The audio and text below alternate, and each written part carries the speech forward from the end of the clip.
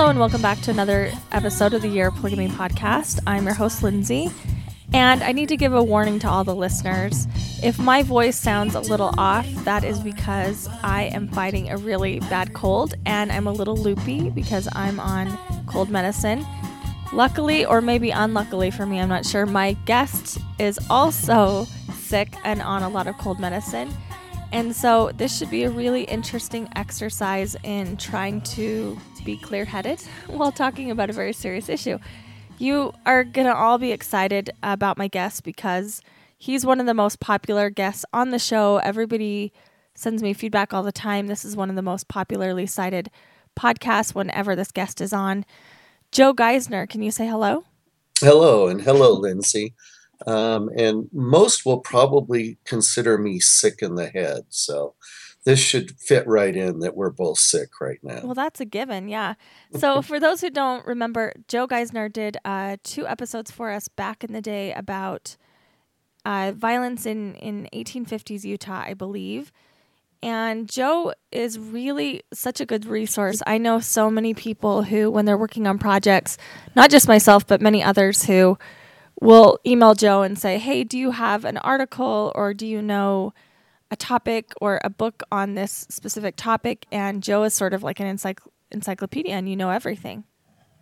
You're very kind. Thank you. And I love history, definitely love history. And my first love has always been, besides my wife, has always been books. So I enjoy reading. And we cover your background a little bit in some of the first episodes that you were on, so I'll make sure I link to that. But Joe, the reason I brought you on today is you have a good knowledge, I would say a very good grasp on a lot of the violent parts of Mormon history. And we're talking about massacres. Of course, the episodes before this sort of set it up. I have this theory of mimetic violence and perhaps how Mormonism plays into this idea of this energy that being persecuted and how that energy has to be accounted for. So today we're going to talk about a lot of the violent massacres, and it's surprising because, we know that there were a lot of mob violence in the early church, and then in the frontier period, lots of massacres, but there's also some modern violence too. So we're going to talk about all of that, again, if you can forgive our voices. But Joe, where do you think we should start off? Well, I forgot to look up the source for it, but we can do that later, is Mike Quinn did an article for Sunstone, and he deals with violence during the life of Joseph Smith. And so I really think we should let that stand alone. There's only really one thing I wanted to add about Joseph Smith, and then some new information and new documents that have become available since Mike Quinn did that article. So that's what I was thinking. Okay, let's get into that then. Okay. In Missouri played a really important role in the Mormon psyche on so many levels. On the Zion, building Zion and being a Zion people and doing all that. Missouri was central in that. And it really changed. And Mike Quinn details that, is that Missouri, when the mob attacked the Mormons in Independence, and they expelled the Mormons, and they expelled they tore down the printing shop, and they tarred and feathered Edward Partridge. That changed everything. And Joseph Smith's revelations moved into much more military style. And that came back to haunt the Mormons over and over again. So here's an example of that and what was going on. He's on December 16th, 1843, The Mormons were discussing the redress petitions and their redress grievances that they were going to send to Congress. And Joseph Smith spoke about his hopes on that petition. But then he said, by virtue of the holy priesthood vested in me, and in the name of Jesus Christ, that if Congress will not hear our petition and grant our protection, they shall be broken up as a government, and God shall damn them, and there shall nothing be left of them, not even a grease spot. So this is the anger is amazing. In fact, the Holy Order, which Joseph Smith started in 1842, I believe it was April of 1842, the prayer circle was the intent of the prayer circle was to bring down the powers of God so the Mormons would be able to go back to Missouri.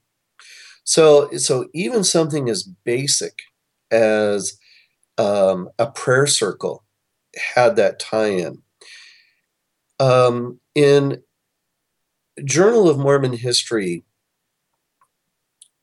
volumes 34-2 and 34-3, William Shepard, he wrote 2 articles that he titled The Concept of a Rejected Gospel. And I think this is about 10 years ago that these articles were done. And we can link to those so that people can see them. And in the first article, oh, and by the way, Bill is a Strangite.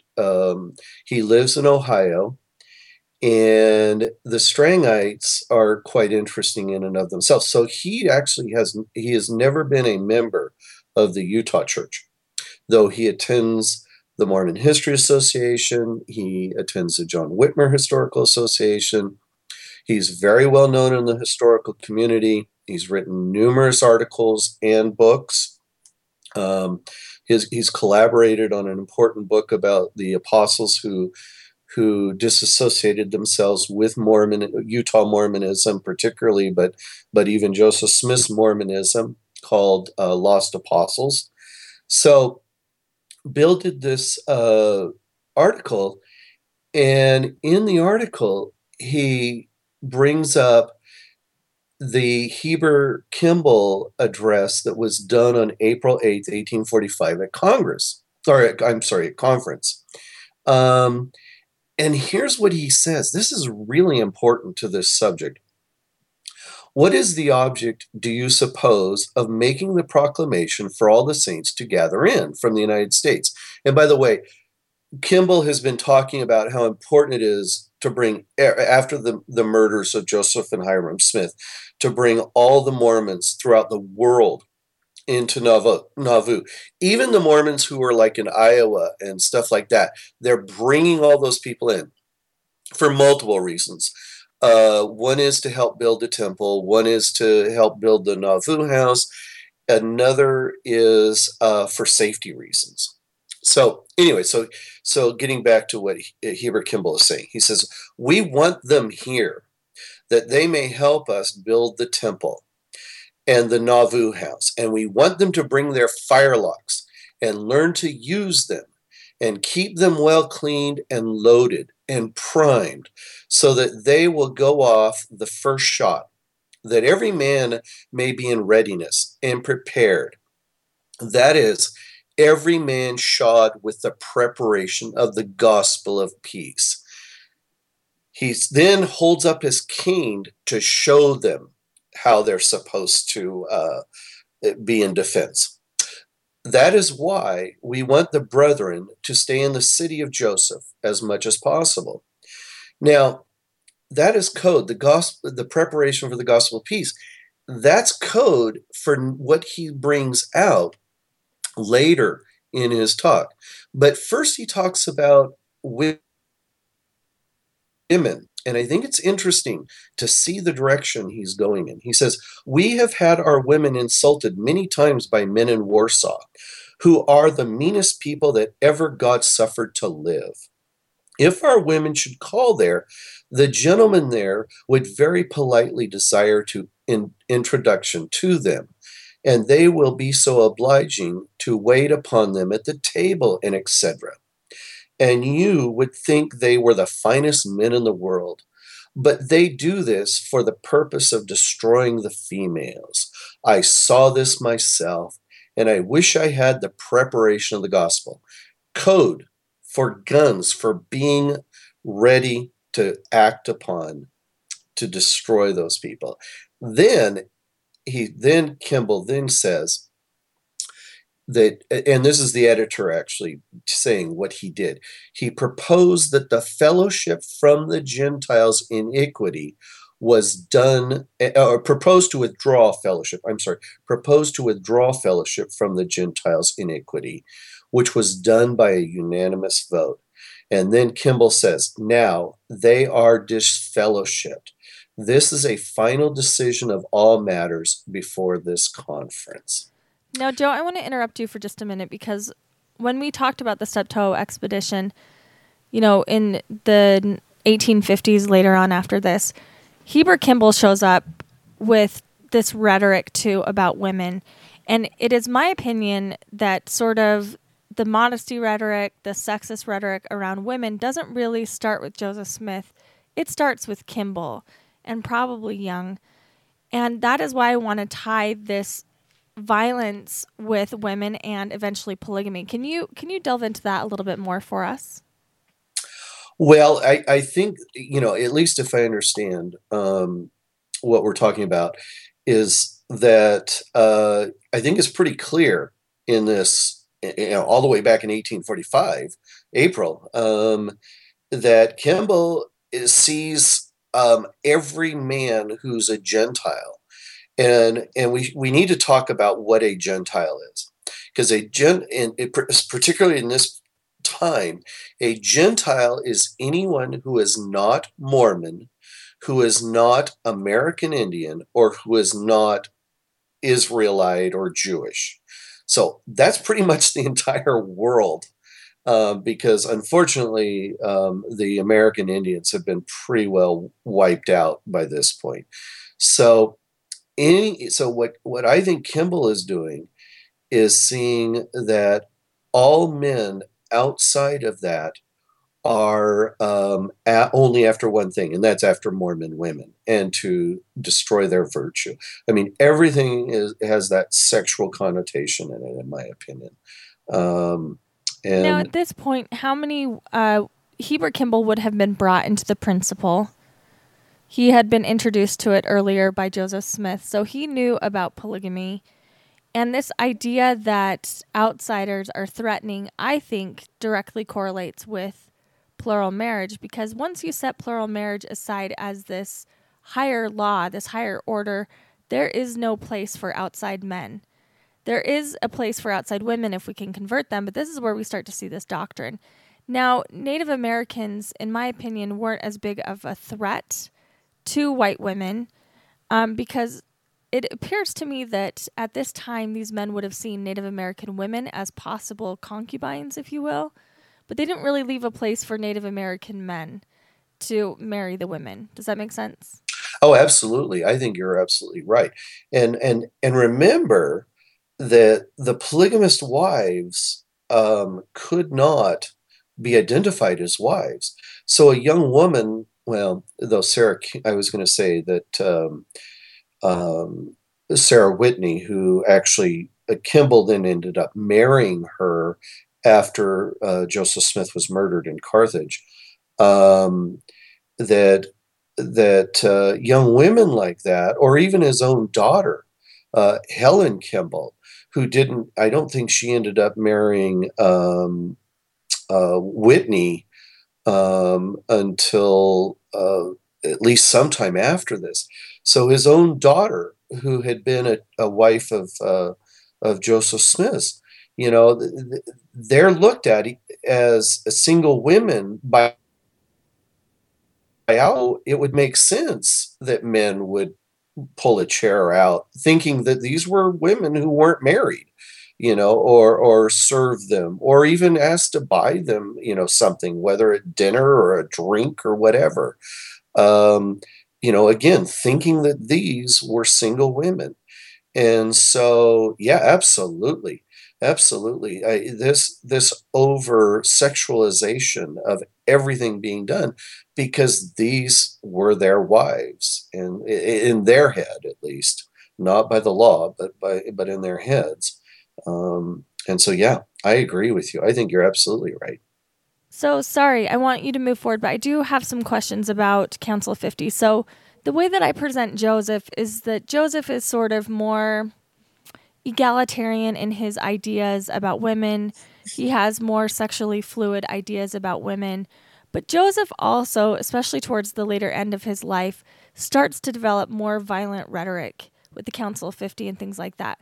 So I want you to talk about that. I want you to talk about the Council of 50 Minutes, especially since those have been published. And I want you to, if you can, if you'd like to speculate on what influences Joseph to become more violent in his rhetoric.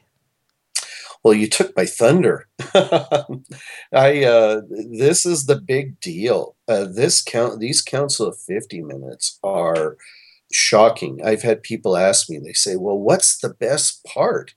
And I say, every page is the best part. These Council of 50 Minutes are amazing. The Joseph Smith Papers people did excellent footnotes. They've opened up documents that we were at least unfamiliar with. If it, if even if they had not been made available, or just because of the amount of documents, um, the church needs a huge um, recognition on making these minutes available. These minutes are the most explosive minutes, actually, it's the most explosive document I have ever read. I couldn't put it down. I could not put the volume down.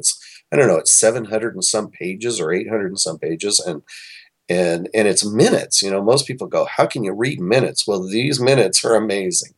Um, so that's just an introduction of how important this is. And this is the stuff that Mike Quinn didn't have access to when he did his article for Sunstone. So what caught my attention in the minutes when it came to violence was the the idea of the American Indians. So, and one other thing I should bring up about the minutes is that Joseph Smith, during his time, those minutes that we now have in that have been published, that are in the original document that has been published, those actually aren't the original. Those are at least copies of copies, and could be copies of copies of copies. It's really hard to know how far down. And the reason for that is because the rule of the Council of 50 was, after William Clayton made the minutes, he then was to read them at the next meeting. That's why they kept the minutes in the first place. Because I know you asked me, you said, well, why in the world did they even keep the minutes in the first place if they were just going to destroy them? But it was to read them at the next meeting and approve them. And then he was to walk over the fire after that meeting and burn them. Now, we know he probably did that at least at some of the times. Some of the times he might have kept them and then entered stuff into his diaries. We know that, which unfortunately those have never been made available to outside scholars. The only scholars that have ever got to see those are employees of the church, and currently the Joseph Smith Papers people have those diaries, the William Clayton Nauvoo diary, but the rest of the scholarly community is not allowed access to those. But most likely, what we do know, at least, of some extracts that have been made available, is that Clayton would go back and write in his diary what he could remember of the meeting.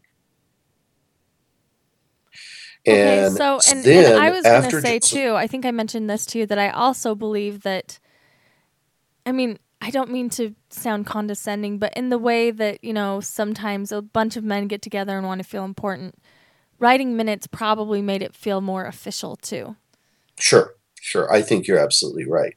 Well, this was the kingdom of God. This was the big deal. This was going to take over the world. And that's what we'll get into about this violence part.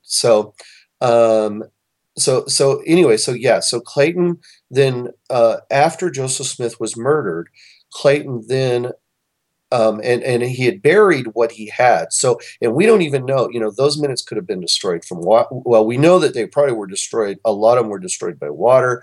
So when he went back to put them in a record book, um, he had to go to his diaries. He had to go to other minutes that had been kept, and he had to go to what he had, what little bits and pieces he had left over to create this. So what we have during Joseph Smith's lifetime are not great minutes in the sense they're not detailed. When Brigham Young takes over in March or February of 1845, that all changed. The detailed minutes are amazing, even though they were still supposed to be destroyed.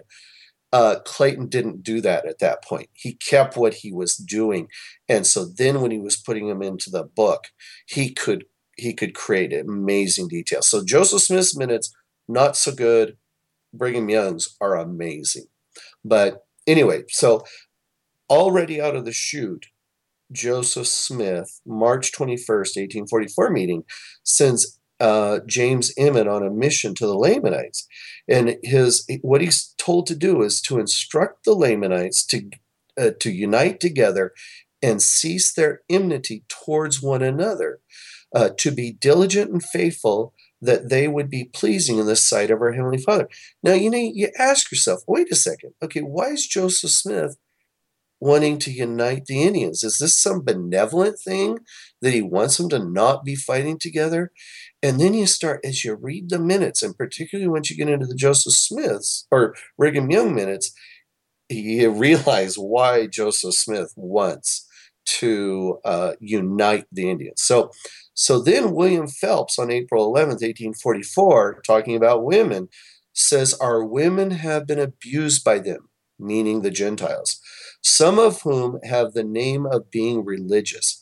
He next referred to the red men of the forest and how the citizens of the U.S. had used them. The times of the Gentiles are fulfilled, and God will convert their riches for the use of his people. So this is laying the plan. We're uniting the Lamanites, and we're going, and the time of the Gentiles to receive the gospel is over because they've rejected the gospel. God is now going to take their riches. And that's a theme throughout the minutes. Brigham Young talks about, we don't need to worry about getting guns because we're going to have more guns than we're going to know what to do with. Or he talks about, we don't need an army because we're going to have millions of people, meaning the Lamanites, meaning the Mormons who've converted, the Jews, that they'll have an army in the millions of people. So this is what's going on. So now we go over to the more detailed minutes, and this, it gives us what's going on with what Joseph Smith was saying. So in March 1845, Young talks about bringing the gospel to the Lamanites and united them, because again, this theme, the Gentiles have rejected the gospel. He also says that this, meaning uniting the Lamanites, was Joseph's measure. And he, meaning Brigham Young, wants to see the Lamanites come in by the thousands, and this time has now come. So this is happening for Young in his head, and in this group of men, this is happening now. Young also says the yoke of the Gentiles is broke. Their doom is sealed. There is not the least fiber can possibly be discovered that binds us to the Gentile world. The Gentiles will yet be glad to lick the dust of the feet of the Lamanites to get their favor, and we shall live to see it. So later in the same meeting, Young says, that he doesn't care about preaching to the Gentiles any longer. He feels, as Lyman White said, let the damn scoundrels be killed. Let them be swept off the earth. And then we can go and be baptized for them easier than we can convert them. The Gentiles have rejected the gospel. They have killed the prophets. And those who have not taken an active part in the murder all rejoice in it and say amen to it. And that is saying that they are willing the blood of the prophets should be shed. The Gentiles have rejected the gospel, and where shall we go preach? We cannot go anywhere but to the house of Israel. When I read that entry, that particular one I just read, my mouth just dropped open. It was like, wow, that kill them all, kill all the Gentiles, because it's easier for us to baptize them for the dead. March 18th, 1845. In talking about the West move, or the move west, Young says, before we get there, the Lamanites will be our friends. The Gentiles have sealed their own doom, and the gospel must now go to the house of Israel. March 22nd, 1845, Young says, after getting to the West again, if we can hoist the standard of liberty, lift the ensign, and bid the nations welcome, they would come by thousands. And when we get there, those who will not bow to the celestial law will tell no tales. He will tell the plan, he will tell the plan whereby murderers can obtain salvation. For there is only one sin which can have no remedy, and that is the sin against the Holy Ghost. He knows a plan whereby Missouri might be saved. If Boggs and the ringleaders of the mob who exterminated the saints would come to Nauvoo and cast themselves at our feet and say that they have sinned a sin unto death, and they are willing to submit to the law, let their heads be severed from their bodies, and let their hearts' blood run and drench the earth. And then the Almighty would say they should finally be saved in some inferior kingdom. If, when a man comes here who is guilty of murder, we would cut off his head, it would be 1,000,000 times better for him than it would be to let them live. People talk about the Reformation being the beginning of this blood atonement stuff. Sorry. Council of 50 Minutes have blown that completely out of the water. Council of 50 Minutes have blown so many theories about when people met with William Law, over his and Wilson Law about their starting the Reformed Church. I mean, the Council of 50 Minutes are the hottest item that I have ever come across.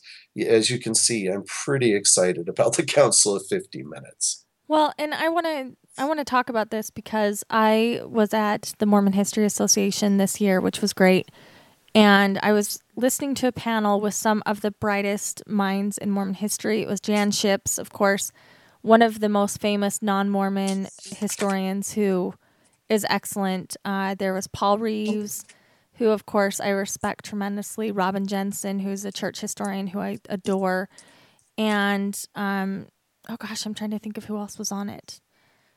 Richard Bushman. And they were talking about these Council of 50 Minutes, and they were trying to contextualize it and saying, when we read this, we hear men who are desperate. These are men who are worried that their families are going to be hurt and that their property is going to be taken away and that their religion is going to be taken away. And, you can just hear the desperation in their voices. And while I absolutely agree with that, the only thing I could keep thinking of was at the exact time that this panel was happening, there was a trial going on in Colorado City. And now I know that it's sort of this, I say it's like this ex-Mormon Godwin's law to compare Joseph Smith to Warren Jeffs. People will say, oh, Joseph Smith is like Warren Jeffs and vice versa.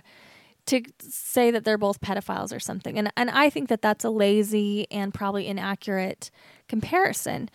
But I had to raise my hand and say to them and say, okay, I understand how you're contextualizing it. It's true these men felt defensive and they felt threatened. But I'm telling you, the Council of 50 Minutes, the way that these are being read are almost precisely the way that Warren Jeffs tries to run his church. And the same arguments could be applied to him. The FLDS think that their property is literally being taken away by the government. They're literally being put in jail. Their families are being broken up. They are feeling very persecuted. And do we give them the same excuse for their violent rhetoric as we would to Joseph Smith? If we're going to contextualize it, you can absolutely see why Mormons were seen as a threat in the same way that FLDS is seen as a threat today. And again, I'm not trying to make a lazy ex-Mormon comparison. I just think if you're going to give that critique or that context, it has to go both ways. I would agree with you. And there are some there. We've talked about this, you and I, just on a personal level. Haun's Mill is by far the most egregious crime that the Missourians committed against the Mormons. Yet, at the same time, there is evidence that the first shots that were fired at Haun's Mill were actually Mormons firing upon the militia. I believe it was the Livingston militia, if I remember correctly. But what was done, I'm not trying to excuse what the Missourians did. They committed murder, but at the same time, we have Crooked River, in which the Mormons were murdering and mutilating state militia. The numbers, I can't remember if it's around a dozen. Do you remember, is it about a dozen people, men were murdered at Haun's Mills? Yeah. Yeah. And I think it was 2 or 3 Missourians that were murdered at militia were murdered at Crooked River, which, by the way, is why Lilburn Boggs declared his famous extermination order, was because of the Battle of Crooked River. The Livingston militia did not know. There's no way they could have known about that extermination order. And in fact, if you read the extermination order, when he writes exterminate, he means removal. There are multiple, not multiple, but there are at least 2 or more definitions for extermination. And Boggs used extermination in that particular way for removal. He said that, yes, the Mormons are in armed conflict with us because of that battle where Mormons attacked state militia troops, and he wanted the removal of the Mormons.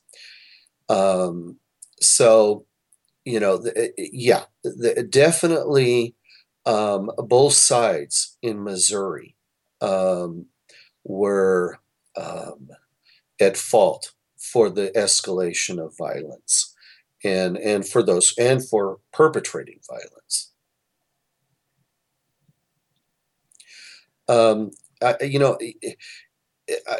I'm feeling like maybe we should move on to just a couple of things that I wanted to say about this entire Council of 50 Minutes.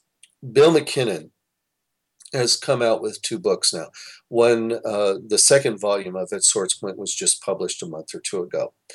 And so I told Bill, I said, after reading the Council of 50 Minutes, I think that we have to look at the Mormon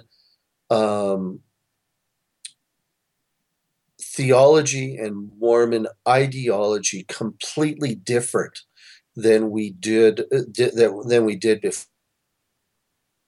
before that book. And Swords Point, way before the Council of 50. So he didn't have access to that. but what I said to Bill is that at Sword's point, okay, Council of 50 is theory.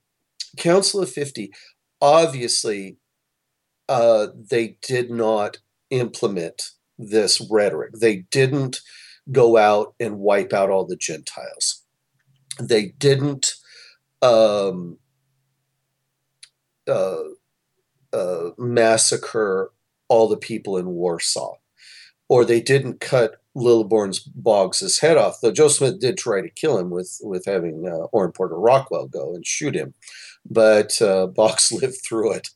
Um, so, you know, Joe, can I interrupt and ask you, let's talk about that for a minute, because we know that the narrative that is sort of painted of Joseph Smith, if you go down to the Joseph Smith Memorial Building and you watch a video, he's sort of this glossy, soft lit character with golden locks and smooth skin and just beautiful and admired by all.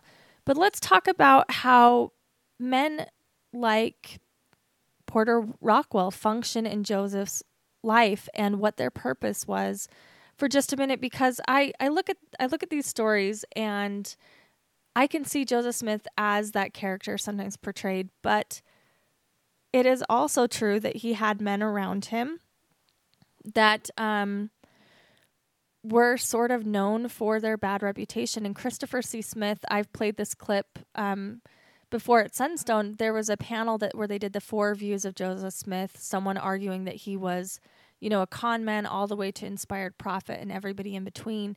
And Christopher C. Smith, the historian, had to argue for his position, whether he agreed with it or not. His position to argue was that Joseph Smith was a con man.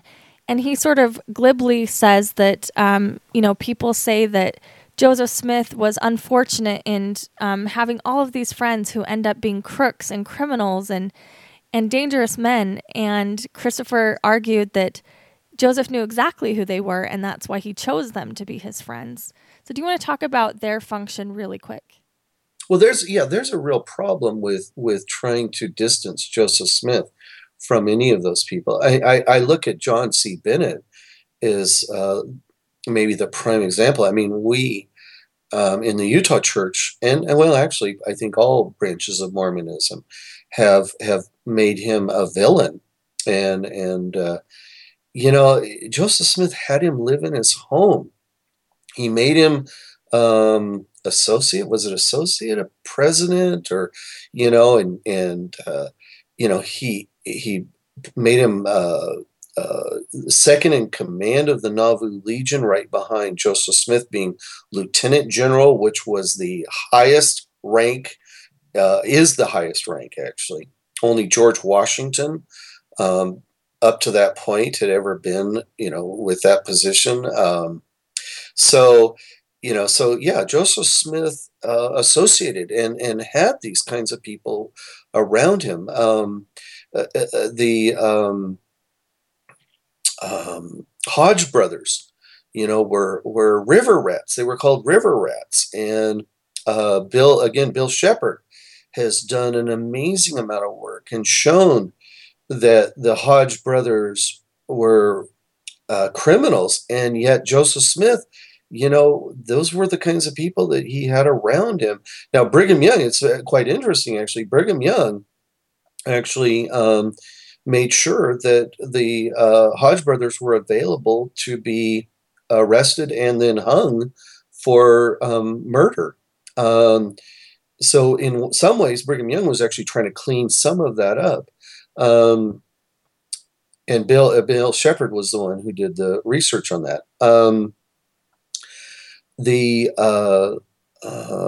Joseph Jackson, was a counterfeiter and did all kinds of things. Yet, again, he was wanting to marry. He was so close. He was wanting to marry Hyrum Smith's oldest daughter, which ended up that there's also evidence that Joe Smith was making overtures to have her become one of his wives. And it was actually over that daughter of Hyrum Smith that Jackson and Smith parted ways. And Rockwell was a childhood friend of the Smiths. and he was younger than Joe Smith. So, and my understanding is that Rockwell was a small person, meaning, well, I think he was a small person in morals and all of that stuff, but in stature he was small, and so Joseph Smith protected him when they were children. I don't know if Orrin Porter Rockwell was at the founding meeting where the six met to organize Mormonism. But his mother was there, and his mother was baptized along with Joseph Smith Sr. there in Manchester, New York. And, so they go back. They go back um, to Joseph Smith's teen years. And definitely Rockwell would put his life in any way to stop people from hurting Joseph Smith. And clearly, he would do whatever. I mean, when Joseph Smith sent him to Missouri to kill Boggs, there was no question. And Rockwell escaped. He then went back. I think it was something to do with his family. He was arrested and thrown in jail to be tried. The Missouri officials threw it out and said that there was not enough evidence. And when he made it back and showed up at the Smith's house, at the Mansion House, people couldn't even recognize him. And it was only because of Joseph Smith's long association that he could see that it was Porter Rockwell and had him come in and eat with them. Um, so yeah, clearly Rockwell would have done anything for Joseph Smith, and actually did. I mean, he murdered. I think his name's Worrell in on the road to or from Nauvoo. I can't remember how that worked. And right shortly after, the Smiths were murdered. So yeah, there's no doubt. There's no doubt that was there. Um, so. But Well, is let's that finish off the Missouri period, and then we'll take a break, and then we'll talk about the frontier period. Turn this into 2 episodes. So, what else do you want to say about Missouri, well? That's Nauvoo? yeah. There's a really important, and that is going to take just a few minutes. So the well, the as the Mormons left Nauvoo in 1846, they were in pretty bad shape in the sense of as most immigrants would be, of not having a lot of supplies, not and definitely not having hard money. Um, and guess who it was that took the Mormons in and made sure that the Mormons were able to make it through that winter. Actually, it was multiple winters, and have supplies enough to do that. Just guess who it was that came to the rescue of the Mormons. Lindsay?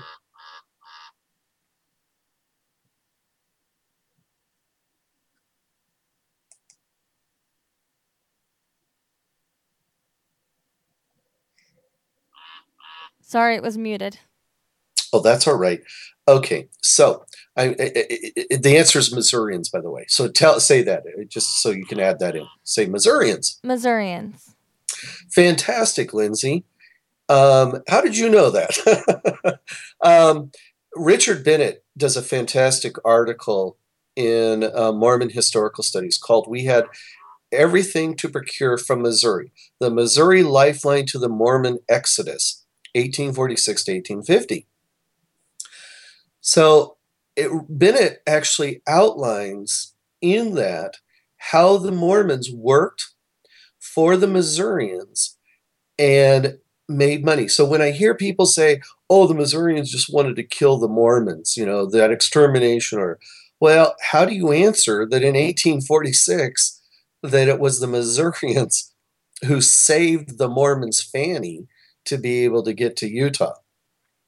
One of the things that's very interesting that's found in the Warren Foote diary of June 1846 and I that whole summer is quite interesting to read, but I just pulled one entry out to show you how the Missourians felt about the Mormons being right there. They were right there in Iowa territory near the Missouri border. This is on the 16th. So Warren Foote says, I sold a bridle today for 2 bushels of corn. The inhabitants are very scared. He's talking about the Missourians. He had to go into Missouri in order to sell the bridle. They are afraid that the Mormons will soon be upon them and slay men, women, and children. Now, many people have interpreted that as just rhetoric. And actually, Foote even says, oh, that's just nonsense. We would never do that. There's some problems with that. First of all, the Council of 50, they actually say they're going to do that. The Missourians, I don't know. There's a lot of evidence that there was a lot of loose tongues among the members of the 50. And the thing is Joseph Smith had non-Mormons. Brigham Young expelled all those non-Mormons from the Council of 50.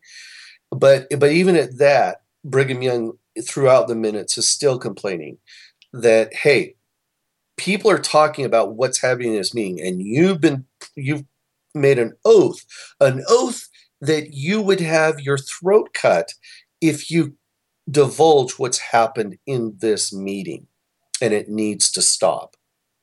I don't think it ever did stop, but so the Missourians were fearful for their life. And then what even compounded that was the Mormons were having the Indians come in to the Mormon camp and discuss.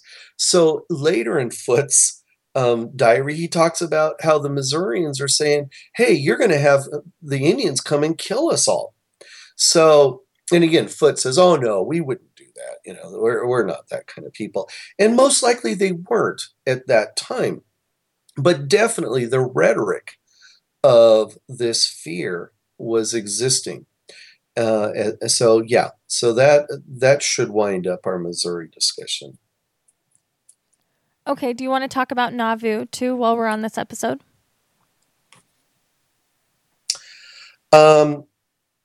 What would you like to talk about with Nauvoo? I pretty well wanted to, I mean, I felt that the 50 minutes plus Mike Quinn's article, you know, Mike Quinn's article covers the Nauvoo period so well.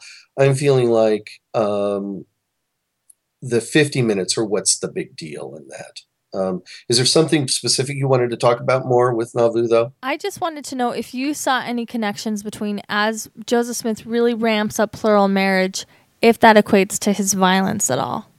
Well, I think that the 50 minutes bear that out.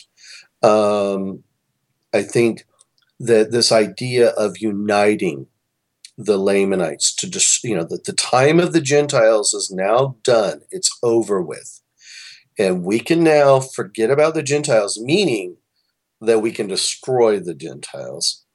And that the time is now for the Indians to unite and the Mormons to go, to be with them. And like I said, that thing about, that's during Joseph Smith's life. That's April 11th, 1844. Phelps is bringing up about women being abused by the Gentiles.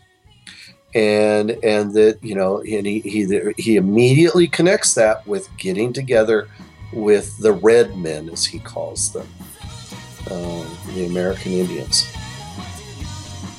Okay, well, let's stop here, and then I want to start talking about the frontier period and the massacres. So, unless you have anything else to say, we'll end this episode and we'll start a new one. That sounds good.